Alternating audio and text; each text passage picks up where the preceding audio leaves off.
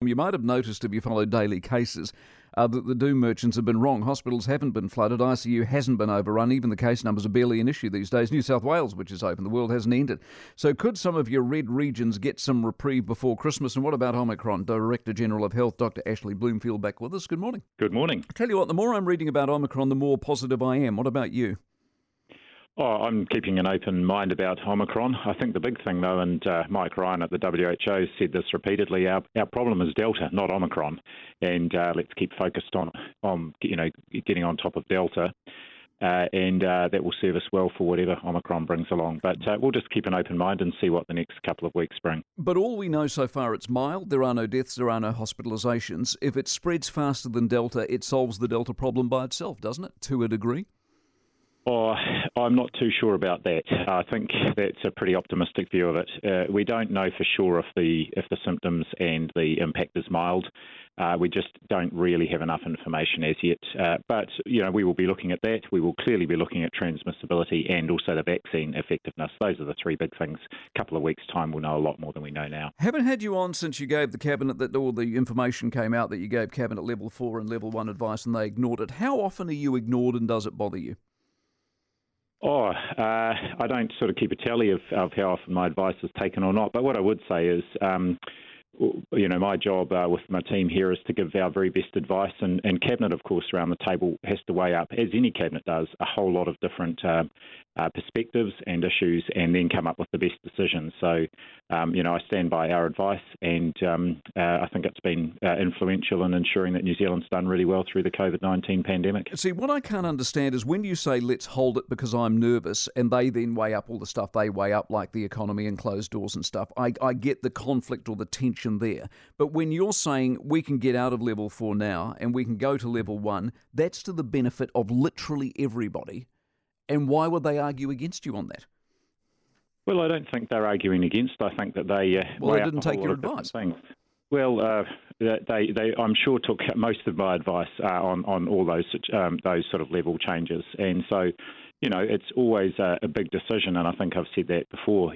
Every time you give advice about a level change, whether that's up or down, it's a big call, and it's hard to know. We live life forward, but we understand it looking backwards. So, I'm pretty happy with the advice we've given, and so far the decisions I think have served us well. The headline that's been drummed up this morning is rural hospitals and doctors a bit worried about when we all go on holiday and all get COVID and die. Should we be worried in the rural parts of this country, or will they cope? Well, I don't think we should be any more or less worried than we might usually be. New Zealanders do travel out to the regions every year in summer. We did it last summer. We've been working with all the district health boards, and indeed I've spoken directly with the rural hospitals and rural doctors network about what support they might need. And all the district health boards are ensuring that services are available, not just if there are any COVID needs, but of course for other healthcare needs over the summer break. As regards kids, the young kids, the primary school kids getting jabbed as of January, do you worry that there isn't really a period of time where they can get jab 1, jab 2 before they go back to school? This will be in the school year. Is that a problem or not?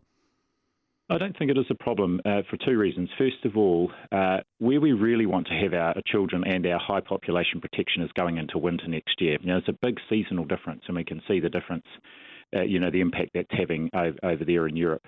I think the second thing is, and I made this point yesterday, actually most of our cases in children have not happened through transmission in school settings, they've happened in households. And, so the best protection for children is actually adults and others in households getting vaccinated themselves in the meantime. As regards this red light system or orange light system that we're going into tomorrow, so Auckland's going into example 4 red, but I'm looking at the numbers yesterday. Once again, they hover around 140, 150, 160, something like that. Hospitals aren't stretched. This thing looks to be, because of the high vax rate, broadly speaking, under control. Is that fair? I think that's very fair, and it's the point I've been making. Actually, the vaccination rate in Auckland is having a real impact, and even nationwide now, we're up to 93% first dose with another percent of people booked, so we haven't stopped at 90. We are seeing an impact, and it's great to see Auckland has numbers have levelled off and probably, on the way down. Another couple of weeks there will give us a really strong signal about how well the outbreak is under control. Good, glad you said that. So what is it we're looking for in the next 2 weeks? Is the initial red a purely political decision? Because right here, right now, I don't see why Auckland's in red. It's not a political decision, and in fact it reflects our advice and the advice of others that going into the new framework, go in with a little bit of caution because it does involve Auckland opening up further. Hospitality, of course, opening up, which is great. And so go in cautiously, but then that was also why the PM signalled in a couple of weeks' time we'll review and see what the settings and in reviewing in the 2 weeks, I can see if the numbers stay the same roughly, if the vaccination rate does nothing but go up, I can see no reason not to be in orange. Otherwise, I'm looking at your lineup of your orange, red and reasons for it, and it makes no sense. Certainly things are heading in the right direction, and we'd want to keep that happening, wouldn't we? The signs are all good in Auckland, and I think it reflects, some great work by the teams up there, and particularly that high vaccination rate is going to make a real difference. Appreciate your time, Ashley Bloomfield, with us this morning. Yes, some of the stuff I'm also reading, the story starts, it's almost too good to believe. The days go by and there's little evidence that the Omicron wave in South Africa is leading to a surge in severe illness. They're quoting a guy called Professor Francois Below, who's the director of the UCL Genetics Institute.